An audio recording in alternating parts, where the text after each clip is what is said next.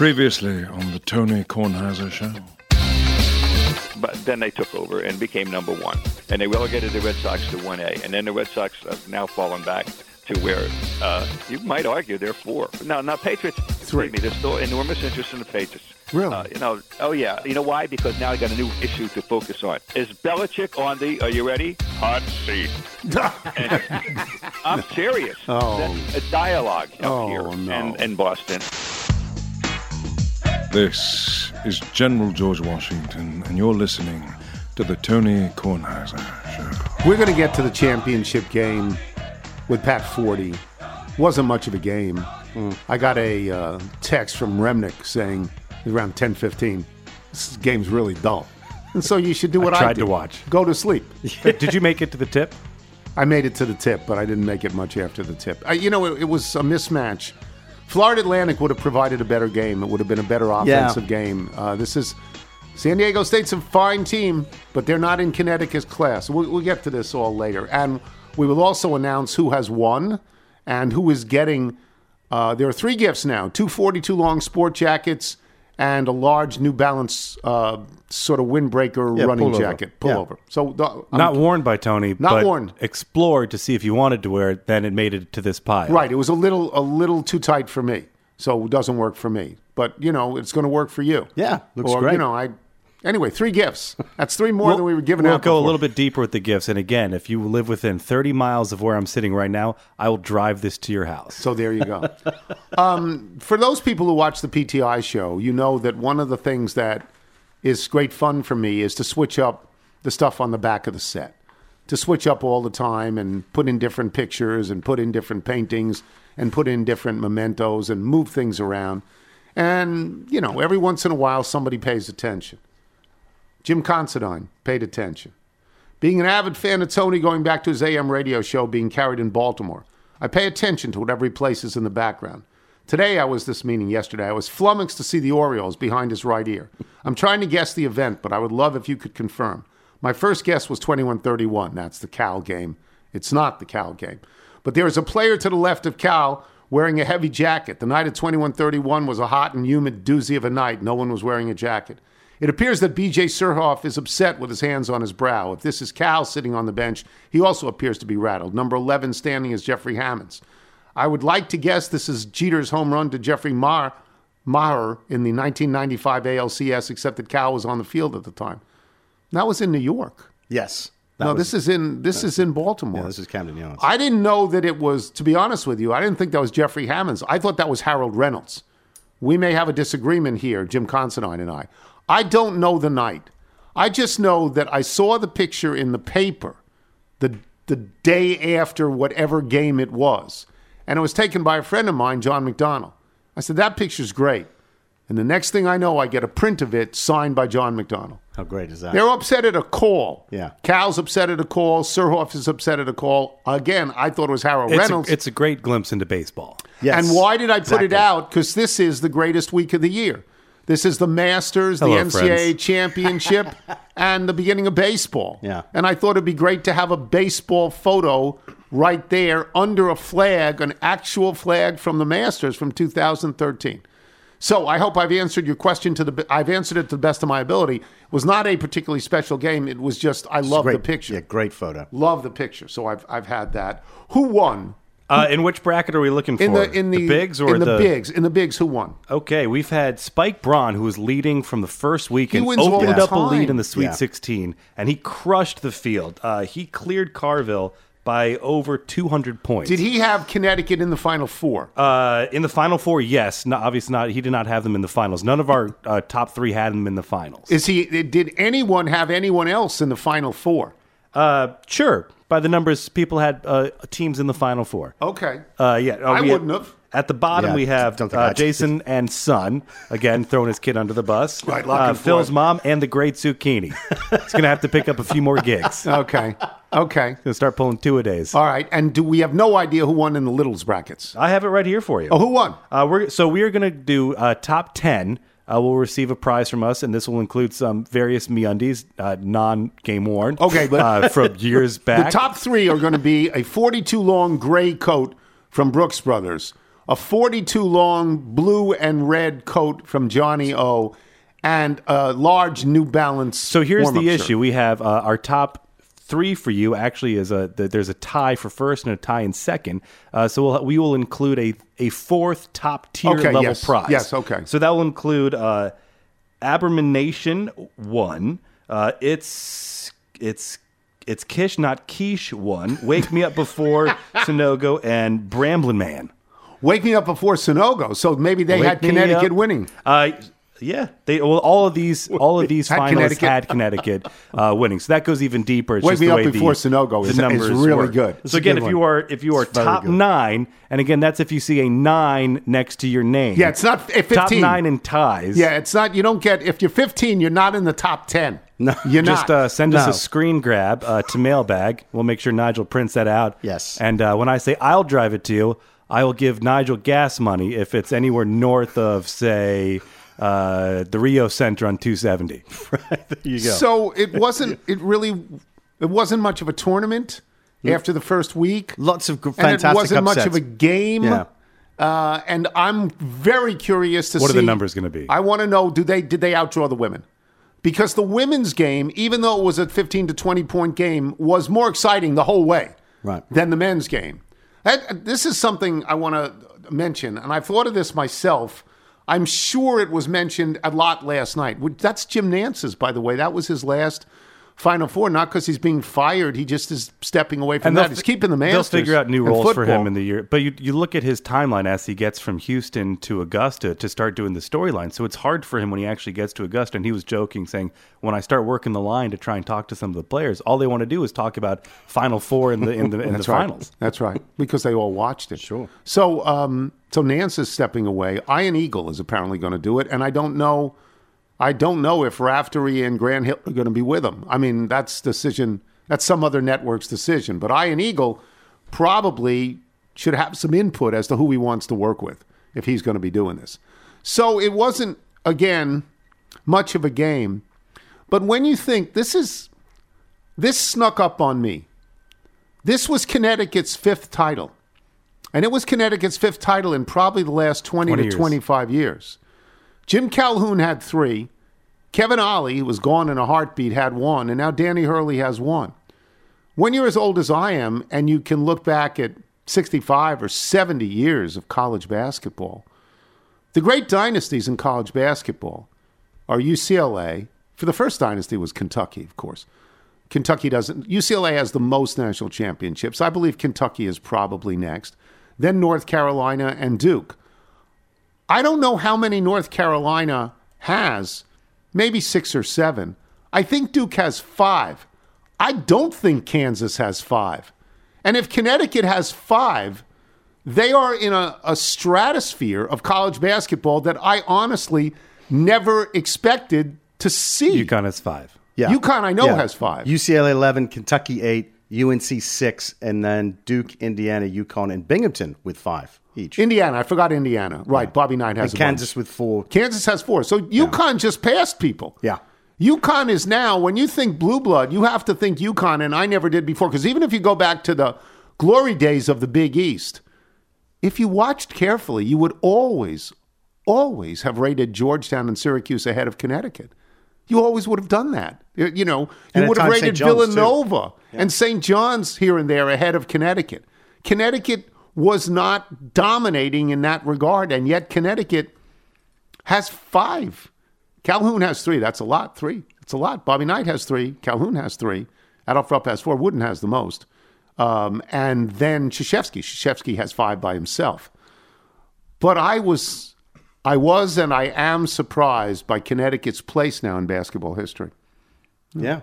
I mean, you can't deny that. 5, I mean, they win one more, and now you're, No. And I can't name 2 people on the team. I can't. No. I mean, it's just, there was something lacking. I know that a lot of, I hate to take the Wilbon point of view, but he's right. There was a certain joie de vivre lacking in this Final Four.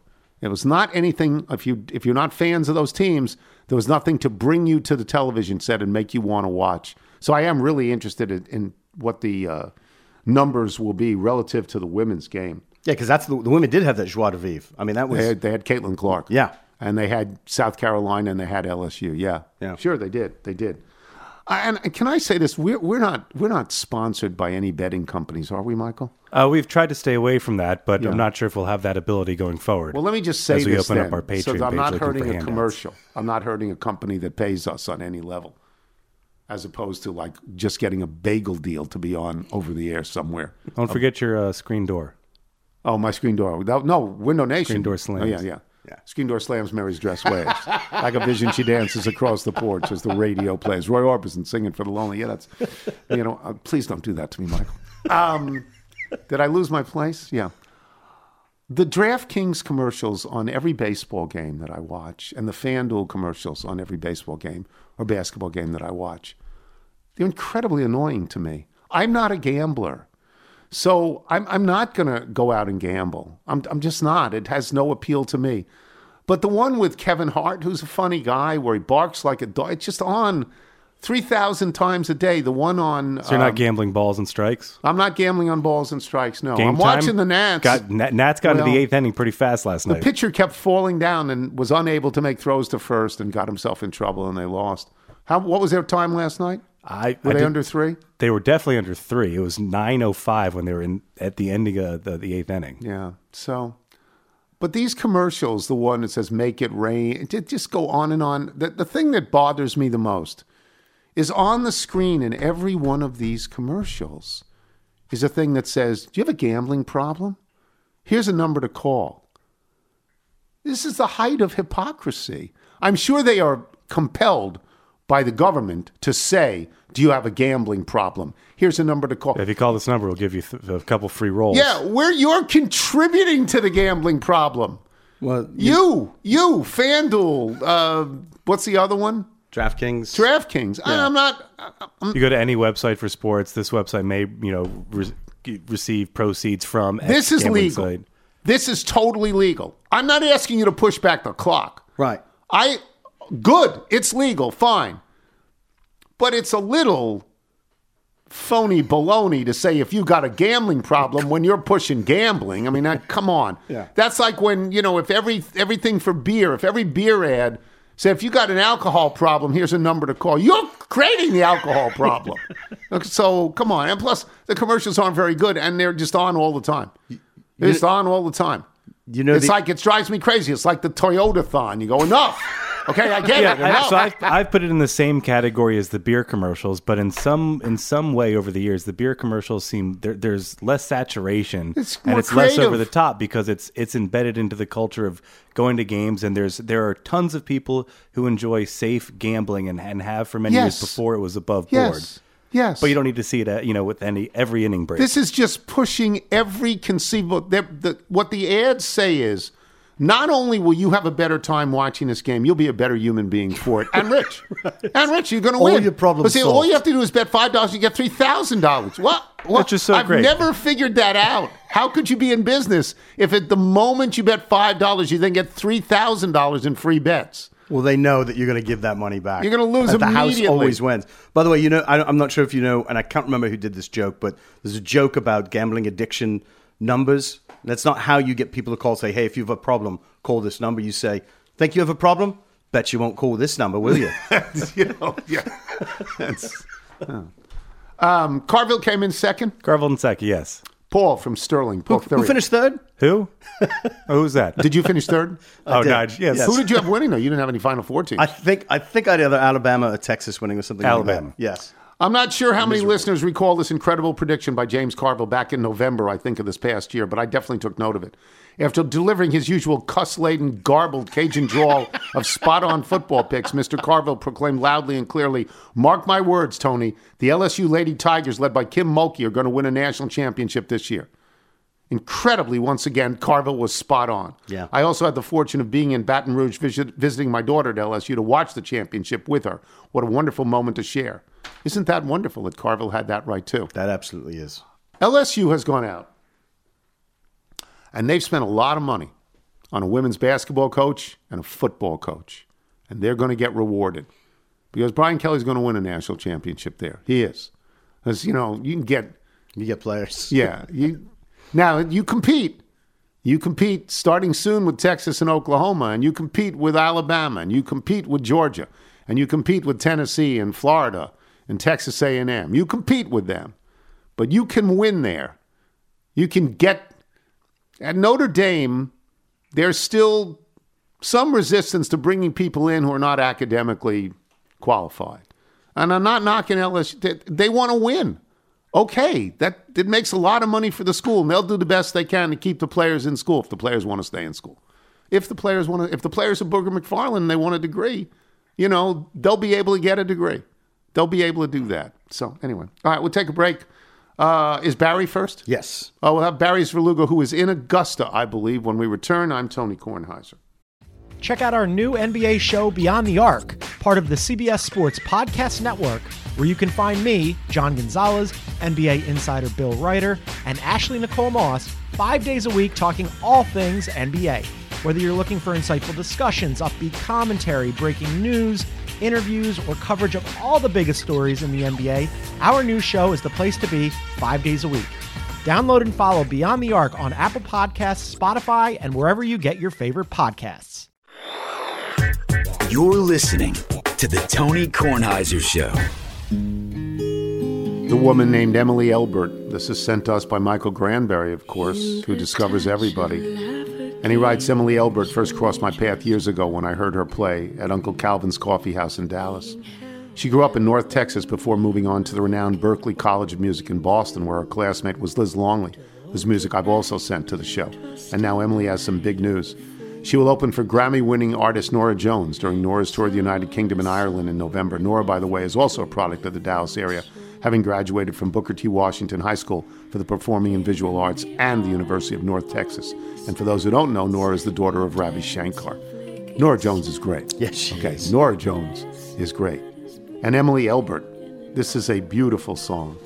This is called 1,000 Ways, and we will play more of Emily Elbert later in the show. She plays in Barry Svrluga, who is in Augusta for the Masters. I have baseball questions and golf questions, but the most important question is, where is the house you're in? How many people are in it? How hard is it to get to the course from there? So this is a new jumping off point in 2023, an experiment set up by my friend Michael Rosenberg of Sports Illustrated. Mm-hmm. We have abandoned the house in which I was the youngest member by at least 15 years. Right. I am 52 years old, so I'll let you gauge that. Kids to me, but go ahead. Yeah, exactly. We're in Martinez, Georgia, which is the close-in suburb to Augusta, which is where many of the rental houses are. I'm with Kevin Van Valkenburg, late of ESPN, now of No Laying Up, the golf website, and the great Chuck Culpepper of the Washington Post, and Mike Rosenberg. So a new experiment. It's on the fly. I'm not sure how it'll go, but we'll see how it works out. I will say this. I've said this many times. I've gone down there a couple of times, not more than that, but a couple of times, and stayed in an ESPN house. And this is fabulous. ESPN really did. And most of the people who stayed in the houses were sponsor people. They were not ESPN people, but I got in for a night or two. And they always had a private chef, and they had transportation. And transportation is so much more important than you think. Almost all the drivers are either former policemen in that area or ex-military in that area, and they know what they're doing. Do you have anything like that? Do you have the private chef, and do you have the transportation?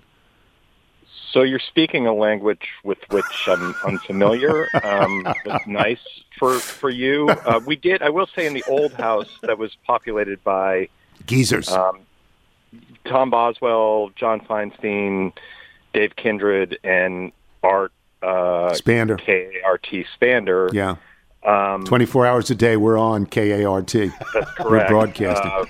We did have a situation where some people came in and cooked breakfast in the morning. I was uncomfortable with that situation, so I would get up at like 6:15 and get out the door and get to the course. So anyway, I'm happy to hear for your private chef and driver experience. It's great. It's great. It's not mine.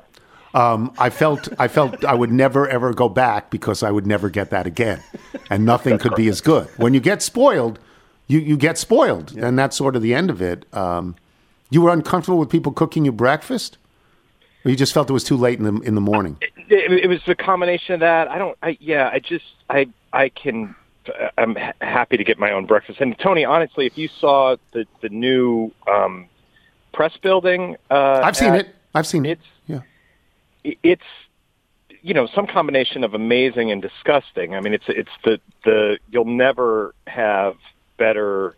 I don't need a private driver because I'm driving myself to a place with an endless supply of breakfast sandwiches and biscuits and fried chicken at lunch and all that kind of stuff. So it's a unique and strange place. It's it's a tremendous rationalization on your part, but knowing that you're just never going to get the private chef and the transportation. That's correct. I'm That's the difference between newspapers and television, kids.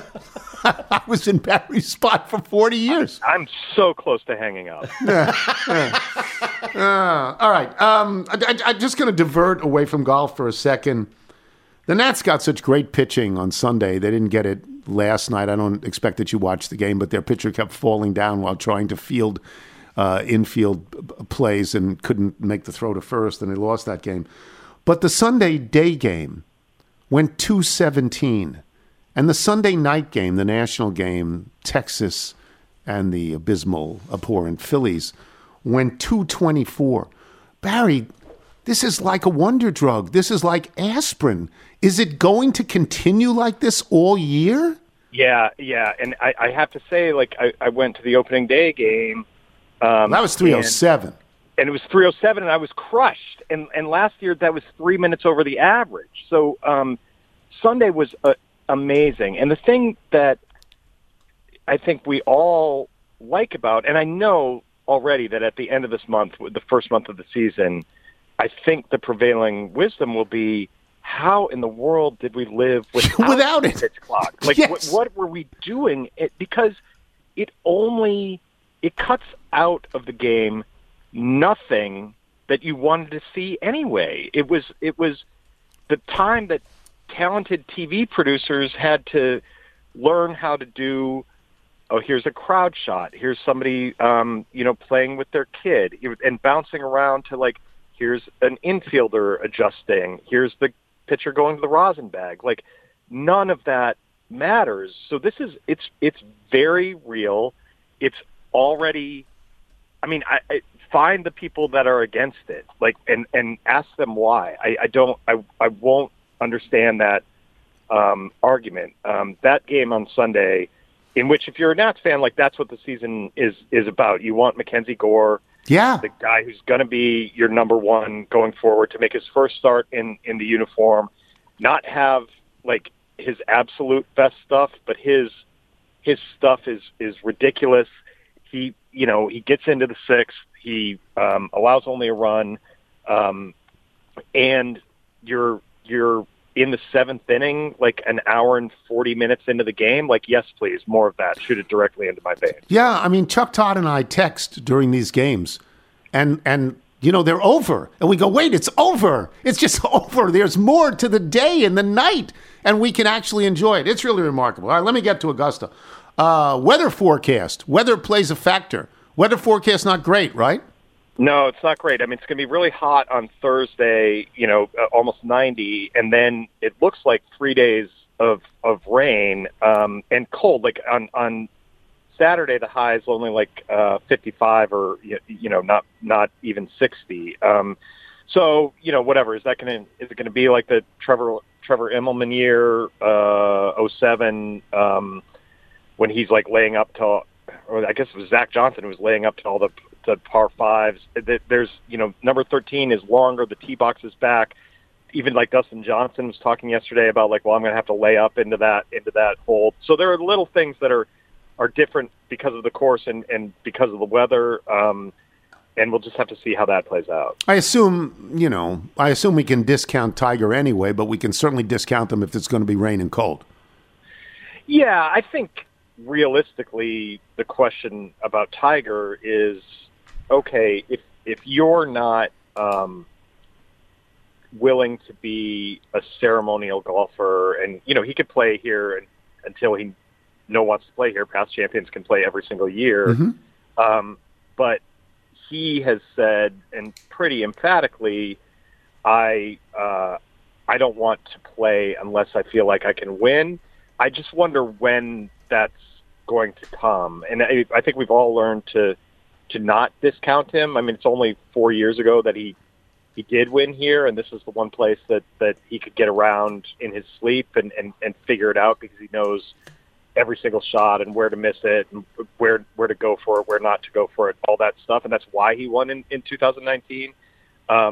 But in 2019, he didn't have like steel rods in his leg. That's right. And there is a physical demand of walking 4 straight rounds, and not just walking 4 straight rounds, but you've been here, Tony. Like it's a hike. It's a hilly, up and down, somewhat of a physical test. 9 and 10 18 holes, but 9 and 10 you walk. 9 you walk up to the sky. 10 you walk down. It's just, exactly. Yeah, it's, exactly. Yeah. So I mean, we'll just have to. I wonder what.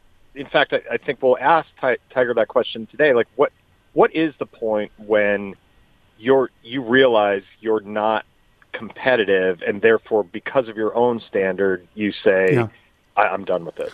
The storyline, and I don't know that you're going to see this on television, but the storyline, if you're a writer, is pretty simple. It's the Saudi Tour players and the PGA Tour players.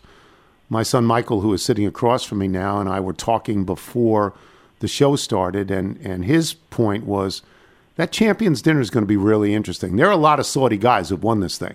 And that Champions Dinner, that may be telling as to what the relationships are. That's the big story, is it not, if you're a writer? It's 1,000% the story. There's 18 of those guys here, and if you think about who's in that Champions Dinner, it would be, Dustin Johnson and Phil Mickelson and Bubba Watson and Charles Schwartzel.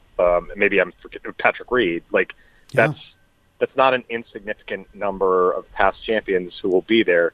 Cam Smith, who has played well here the last 3 years and won the British Open last year, and by a lot of measures, I think is the prime live player, because he's the one that they got in his ascent, not his descent. You could argue that with Dustin Johnson, that maybe at 37 or 38 he's still in the prime of his career, but really Cam Smith is this ascendant star that Liv got.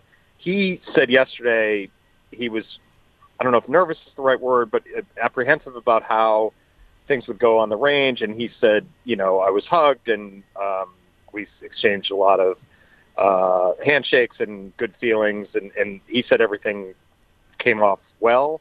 I do think it's enormously important for the validity of that tour that some of these guys end up on the leaderboard on Sunday, because if that leaderboard on Sunday looks like one of these elevated PGA Tour events where it's Scotty Scheffler and Jon Rahm and Rory McIlroy and Jordan Spieth and Justin Thomas, and it's not Cam Smith and Brooks Koepka and Dustin Johnson and some of the live players, that all the questions about whether the competitive nature of the Live Tour is enough to keep these guys' games sharp are going to, pop up and have weight. So I think it's much more important for the Live players than it is for a specific PGA Tour player to do well this week. What's best for golf? What's best for golf? If somebody winning from one side or another, what's best for golf? Wow, that's a really good one. I mean, I'm a little bit of a Rory stan. Like I love the idea of Rory winning the career Grand Slam, and to me, even though I think people certainly on the other side, and maybe to a certain extent on all sides, think he's gotten a little bit self-righteous in his. Oh my God! I don't know how he sleeps at night with what he'd said recently. When Saudi Tour came out, he trashed it justifiably, and now he's agreeing with every single thing. So come on. Well, I mean, what he's saying is undeniable, that the existence of that tour has forced change on the PGA Tour, that is getting more money into the pockets of players. I mean, they're playing those elevated PGA Tour events for purses that are greater than the majors, and that is certainly good for that tour. I think if you wanted to re-engineer it, you would wonder, did all those guys have to break off and go to this the Saudi tour and essentially ostracize themselves from the PGA Tour and be told they're never going to be able to play there again in order to force that change? I'm not sure, but I do think that Rory is one of the very few people in golf who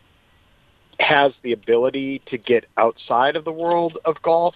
You're a golf fan. Michael's a golf fan. Like, if Jon Rahm won, that would be a big deal. It validates him. He'd win another major. He's such a good player. Scotty Scheffler is a ridiculously good golfer. He won the Masters last year. If you quizzed half the people who were on the grounds here, they wouldn't know that that's who won last year. So I think a Rory win would be significant. And I do think, if somebody from Live won, it would kick the debate through the summer on, okay, how are these two tours going to coexist? Are the Live players, do they deserve more credit and actually official credit in terms of points, being able to be in the world rankings and be invited to future majors going forward? Like, are their fields actually better than we think they are? There's a lot at stake, I think. I find it very interesting. It was a lovely tournament. The women's amateur tournament at Augusta was a lovely tournament that Rose Zhang won. And that Augusta, which is the most exclusive place in the world, basically, that they are now the seat of democracy, that they're having a women's national championship and they're having both of these tours. You know what I mean? That's like, they are the more forward-looking place, the most forward-looking place in all of golf, I think. What do you think? Yeah, it's funny, and that's as much a statement about how backwards golf is as it is how progressive Augusta is. But I was having that conversation yesterday. They are incredibly, incredibly forward-thinking, and that includes, like, in technology. We're not that far removed from a world in which the Masters did not televise the front nine at all. That's right. That it came on at 3 p.m. and you watched it for the last 3 hours and only saw from 10 on. And now you can watch any of these players at any time. They are, and I don't want to, say, okay, they're hosting a women's tournament now, and that immediately dismisses centuries. No, but you've got to give them some credit for it. No, you have to. Yes, and they, it'll be really interesting to see what they do going forward, because some of this stuff, all of their decisions are, they're not litigated in public. They announce these things, and you're like, oh, okay. It's not that long ago we were asking Billy Payne, the then chairman of the club, why in the world do you not have women members? And now, Fred Ridley, who's the chairman now, who has daughters, I'm not here to say he's like a Bernie Sanders progressive type, but they have made pretty significant strides in an area that they were not very long ago just flogged over the head about. I think so. I totally think that. I look forward to this one. I will talk to you soon, maybe after the Masters, and say hi to everybody who's in the house. Thanks very much, Tony. Appreciate it. Barry's Verluga, boys and girls. We'll take a break. Pat Forty will join us, and we'll talk about last night's championship men's game. I'm Tony Kornheiser. This is the Tony Kornheiser Show. Once again, this is Emily Elbert. This is a song called Proof, and Michael Granberry writes how Norah Jones picked the perfect opening act in Emily, who's remarkably versatile. Emily Elbert is an ace guitarist who's played on stage with Jacob Collier, Broadway star Sarah Bareilles, is that how it's pronounced? Yep. Bareilles? Leon Bridges, Esperanza Spalding, Gwen Stefani, and Jenny Lewis. In addition to being a musician who can seemingly play with anyone, she's also a sublime songwriter with a soothing, ethereal voice. Come on. Come on. It's amazing. This is called Proof. Michael, if people like Emily Elbert or fans of Emily Elbert want to send their songs in, how do they do it? Send us your music by emailing it to jingles@TonyKornheiserShow.com. And TK Bloom is active at JohnnyO.com. Celebrate the first major of the year with a new polo shirt. Yes, Johnny O. Absolutely. We totally endorse Johnny O. Pat Forty joins us. He either had the privilege or he had the task of covering the entire NCAA tournament. Last night, Connecticut again won by double digits. They have a remarkable record this year, something like 18-0 in non-conference games, all of which were won by double digits. This is the way it was supposed to end because Connecticut's better, but was it satisfying in any way for you to watch it? I would say at least if it's satisfying to be right in your prediction of how a game's going to go, then yeah. Otherwise, I mean, I will say that I thought this was how it was going to happen. I really thought this would look like the 2011 final when UConn was just much better than Butler, or the 2004 final when UConn was much better than Georgia Tech. But it was nice to see San Diego State have a little flurry in the second half, have a little fight, because they've been awesome. And, they've been a great story, and they're just so tough. They just don't have much skill, and they were certainly in against a far better team Monday night. Yeah, the only way they win is if they hold UConn in the 50s. I mean, they just can't win any other way because they are not an offensive team. And, in fact, they should never have beaten Florida Atlantic. Florida Atlantic UConn might have been good, right? Yeah, I think that would have been certainly a more entertaining game to watch, yeah. Although that could also have been ugly inside. But, San Diego State can only play one way, as in we've seen, and it worked for them for a long time. But eventually you run up against a UConn, and this was really one of the great tournaments runs we've seen. And I think you have to look at UConn and say that is every bit a blue blood program as Duke, North Carolina, Kentucky, and Kansas. So I was saying this before we got to your segment. In the open, I said, this has snuck up on me. Connecticut has 5, and they got 5 in about the last 20 years. And UCLA has the most, and Kentucky after that, and North Carolina after that, and then Connecticut. They're tied with Duke. They're tied with Indiana. And, Pat, I don't think of Connecticut in that way at all. Do you? Well, no, I don't think we had, and I think we had shortchanged the program. Yeah. The players talked about it, and there were former players all over the court, Kemba Walker and Ray Allen and Emeka Okafor and Rudy Gay, and they talked about, where have y'all been, basically? Yeah. And you look at the record, and they deserve the respect now. They deserve to be mentioned in the same breath as all those programs you laid out, and theirs is more current, certainly, than UCLA's or Indiana's. What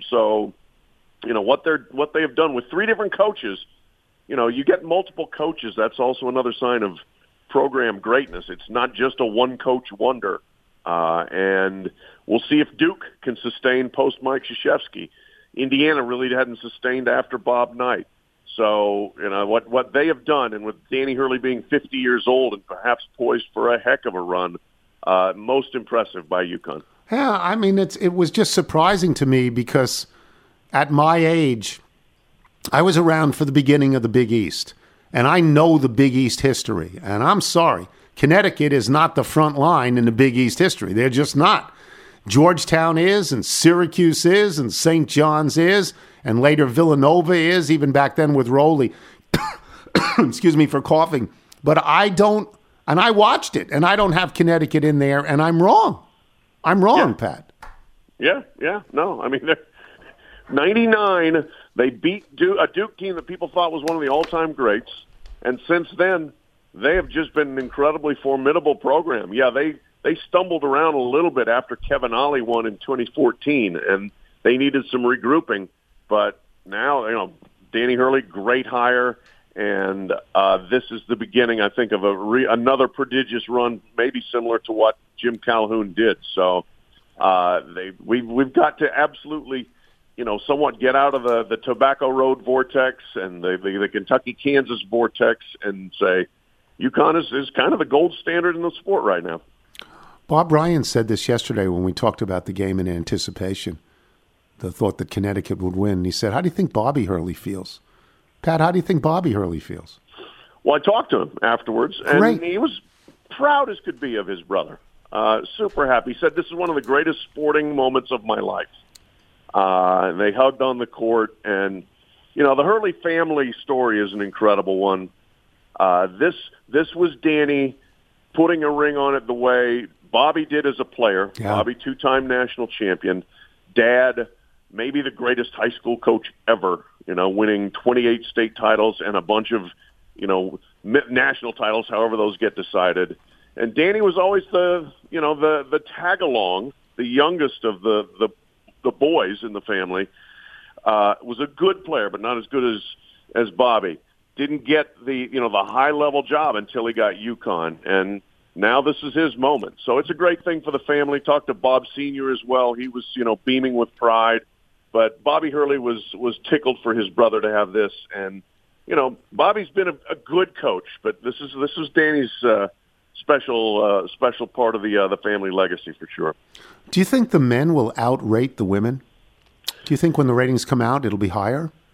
I do, yeah. I think they'll. $9.9 million for women's basketball is awesome. It is incredible. It is, and all of the heat and light that Final Four generated. Woof. Yes, but I still imagine that there will be a higher number for this game. In sports, everybody likes to say the beauty of sports is that anybody can win. Okay, so now you get this tournament, and anybody can win, but who really cares? Beyond the second weekend, nobody really cared. Do you think the NCAA as a body is happy to be right about this or upset that they put on a Final Four without, as you would say, heat and light? Yeah, you know what? I think this is tournament basketball, and you take what the bracket gives you, and sometimes it gives you complete chaos, which is a lot of fun for a couple of weeks, and then maybe not as compelling at the end as what you would hoped. Or you get last year with North Carolina and Kansas and Duke and Villanova in the Final Four. So, I think these are just kind of the vagaries of a tournament where it's single elimination. So you think it's a 1-year thing? I mean, if you had to bet, you'd bet it was a 1-year thing. I would, yes. We'll see, but heck, these ridiculous emails that you get with the odds for next year's champions.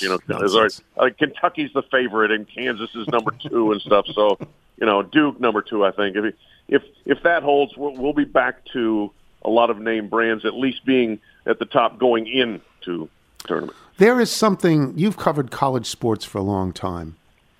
Barry Svrluga and I were just talking about the incredible change, honestly, that the pitch clock has made and will continue to make in baseball. It's an incredible change.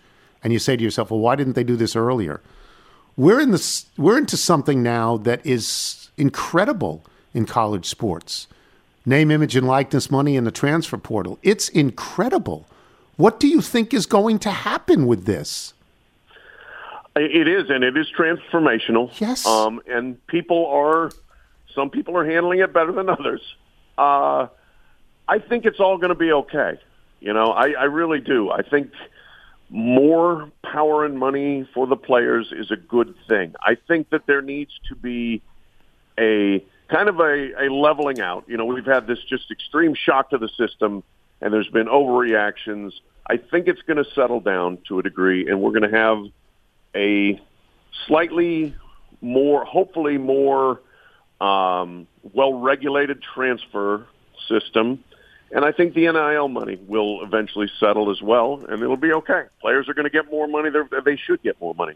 So, the transfer situation, to me, the NCAA needs to do its job and really deny transfer waivers for second-time transfers, third-time transfers, and say, no, you know what, I'm sorry you have a sick uncle that you feel like you need to transfer within 300 miles to be home with them. No, you still need to sit out. And not just let players bounce around school to school every single year. It's like they're sitting at Grand Central Station looking for the next train somewhere. If they get upset with the coach for an hour, that's it. I'm in the transfer portal. I believe in people's rights too, but this is chaotic, and I do not think it's a coincidence that Mike Krzyzewski and Jim Boeheim and Jay Wright and Roy Williams all left the game within a couple of years of each other, and I expect Izzo and Huggins to do that within a couple of years as well, because I think this is, yes, transformational. I think it's an incredible upheaval, Pat. Yeah, and you're right. I mean, I guarantee a lot of those coaches, the great coaches, are like, I'm out of here. Yes, I don't want to deal with this. And I think like just the amount of constant roster management now is probably untenable in the long term. It's just it's constant. It is a 12-month a year, 51.5 week a year job for these guys of like who's on my team and who isn't. So again, the NCAA needs to do its job to follow its own rules, to enforce its rules and say you can transfer once, and then the second time you cannot unless you have an incredibly extraordinary circumstance that you could get a waiver. And it's become like, the waiver system is completely a joke, and so they've got to enforce that.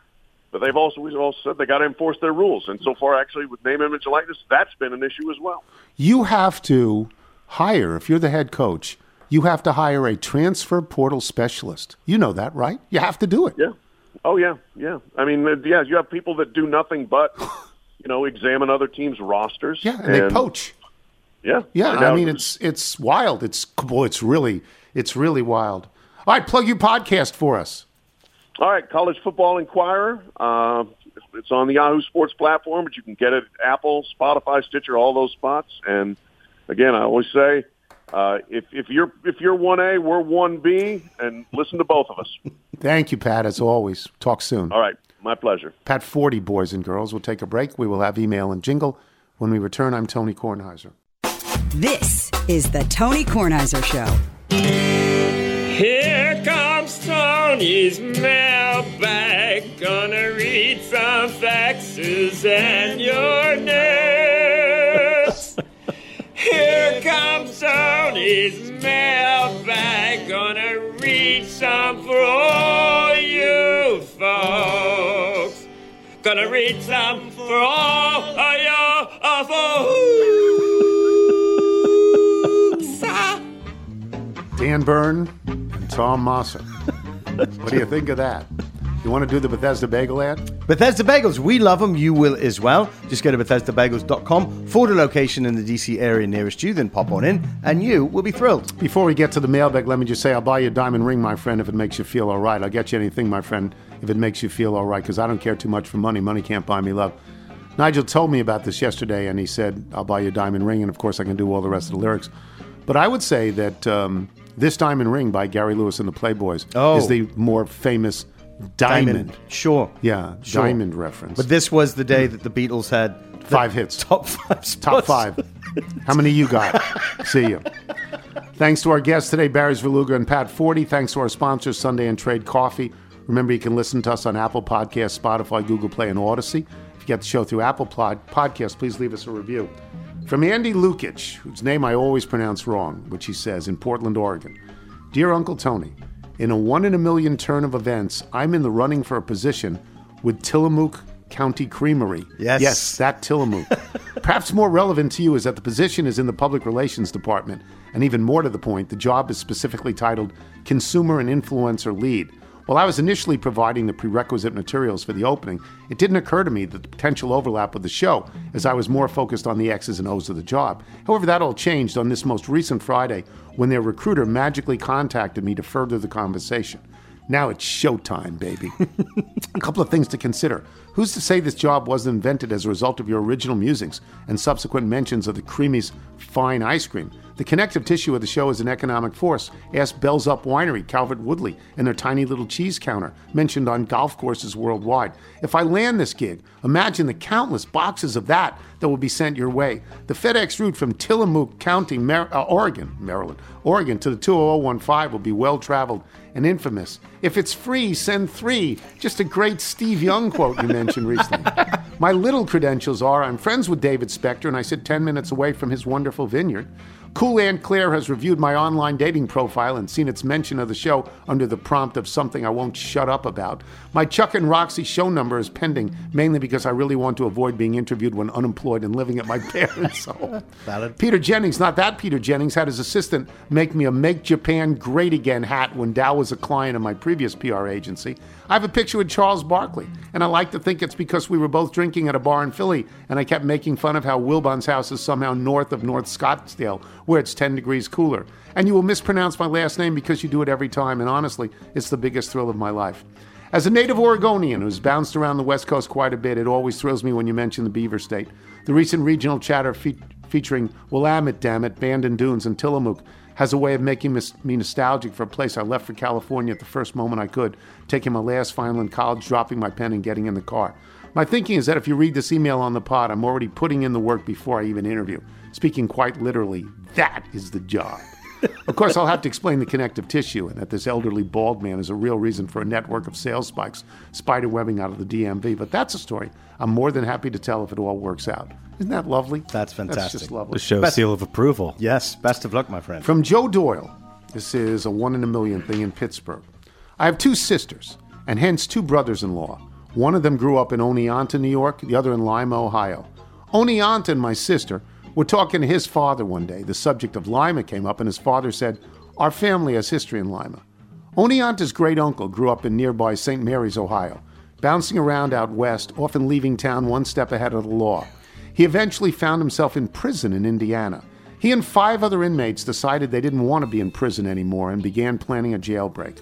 One of the 6, who went by the name of John Dillinger, yes, that John Dillinger, was paroled before the jailbreak happened. He continued to help from the outside, and eventually the other 5 broke out. In the meantime, John D. was picked on a parole violation in Lima. The 5 decided, John helped us, we have to help John. They stopped in St. Mary's to pick up some cash at the local bank and got out of town before the police became aware of the incident. Multiple bank patrons did, however, recognize one of the guys with the guns as a not-so-favorite son. Moving on to Lima, they managed to extricate Dillinger but killed the sheriff in the process. Great-uncle was eventually caught with 2 of his accomplices. He was tried, convicted, and sentenced to death. Before he could be executed, he was shot and killed attempting another escape. He was one of the Dillinger accomplices in the Johnny Depp movie Public Enemies. My sister in Oneonta thought our brother-in-law from Lima must know the story of the Dillinger jailbreak. It had to be the biggest event in Lima's history before the producers of Glee decided to set their show there. The next time they were talking to him, they asked if he knew about it. Sure enough, he confirmed everyone from Lima knows that story. It's the biggest event in Lima's history. Oneonta said, you're never going to believe this, but my great-uncle was one of the guys who killed the sheriff. And Lima said, you're never going to believe this. My great-uncle was the sheriff. This is, come on. Come on. Come on. 1 in a million. From Scott Jerome in Salcha, Alaska.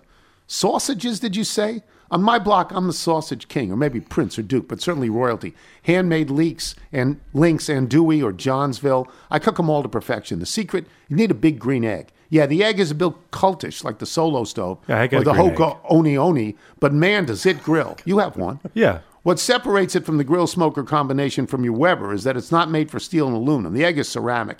It weighs the same as a 3-foot-tall Easter egg filled with cement, but it's also fragile, so it's got that going for it. Here's my sausage secret. Heat the big green egg to 375. The egg will cool slightly with the first pop of the lid. That's okay, because you want to grill the sausages at about 350 with a closed lid.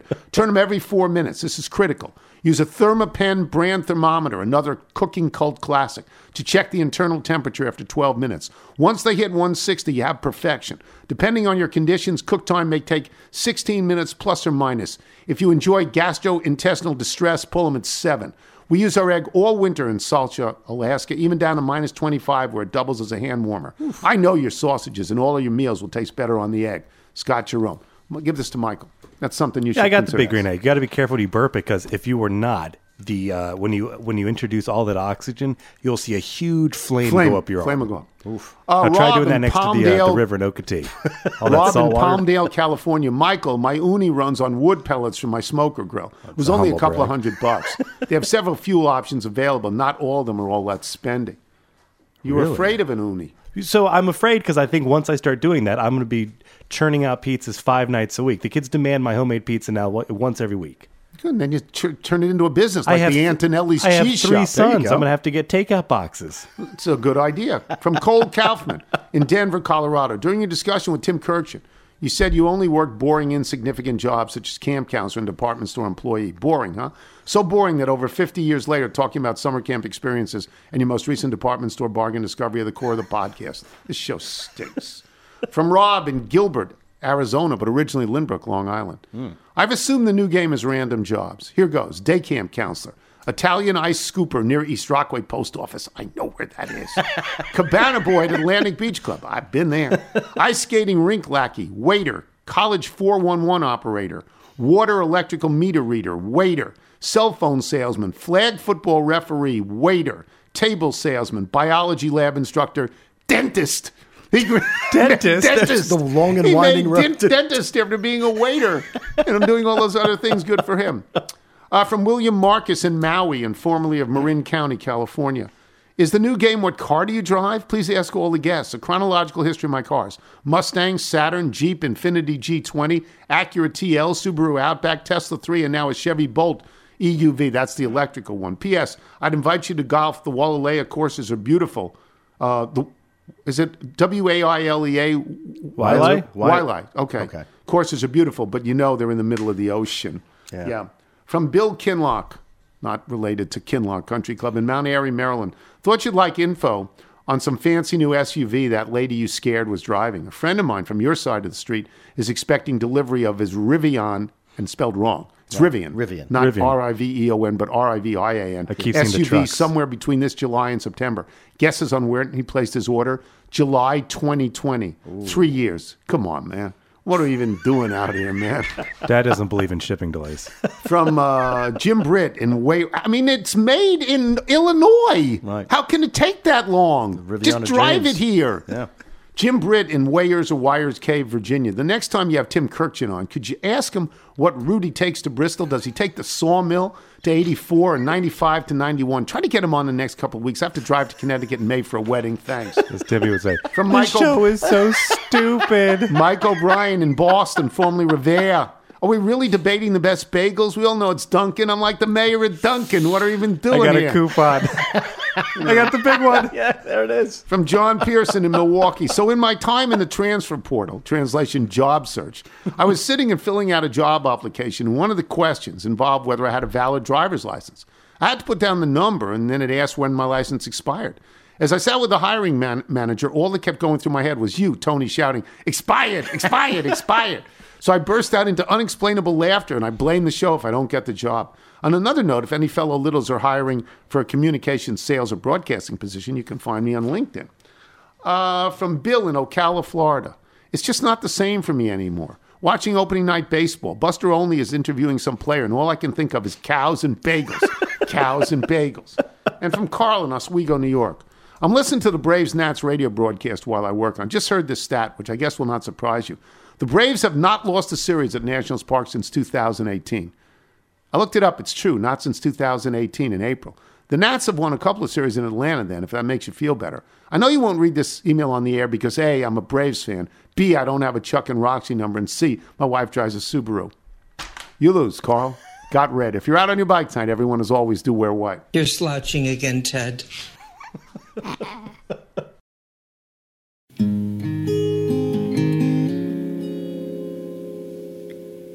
In the touch a lover gives when they just know,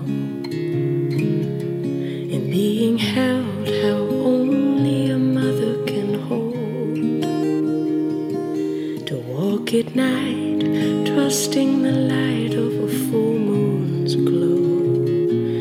It's all a song when offered truly from the soul. In the art of holding silence, in the dance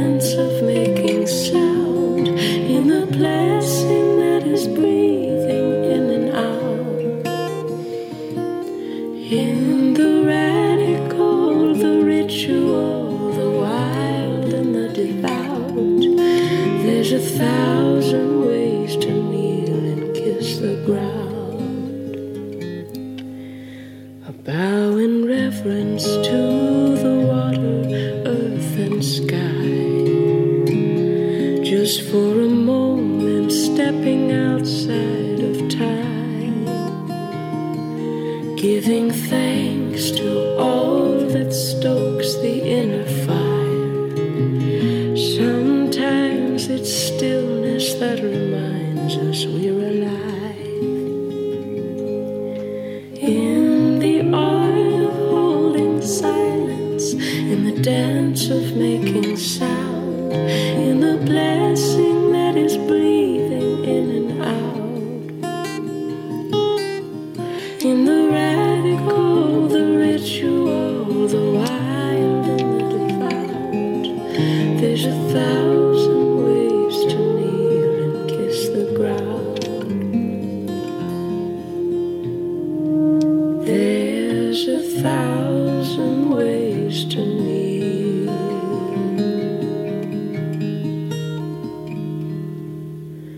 and kiss the ground.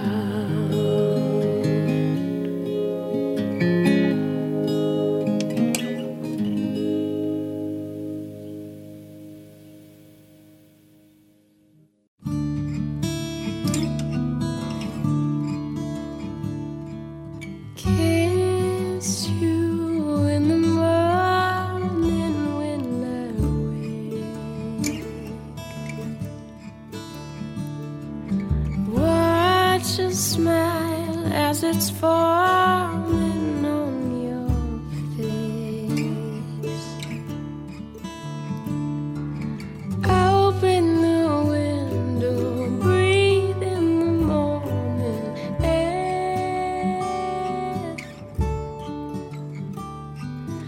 Open my eyes, I'm still amazed you are there. Feels like proof that there's love, proof that there's peace, proof we can be redeemed, proof that there's love, proof that there's peace, proof we can be set free. Sliver of sun slips below the great white sea.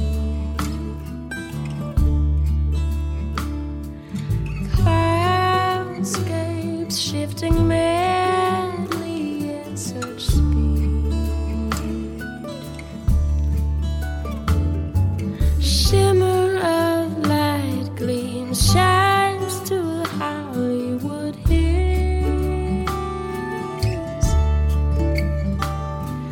Finding the silence amongst such a mess gives me chills. Feels like proof that there's love, proof that there's peace, proof we can be redeemed, proof that there's love, proof that there's peace, proof we can be set free.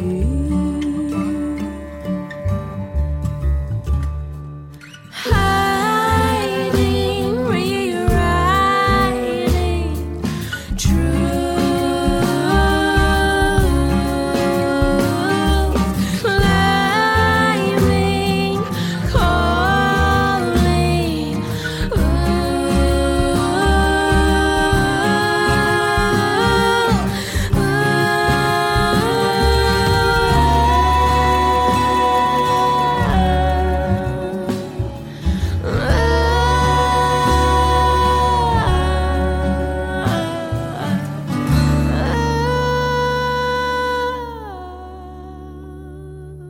Drawing dreams through the senses to the heart. Search for a method that quenches in the dark.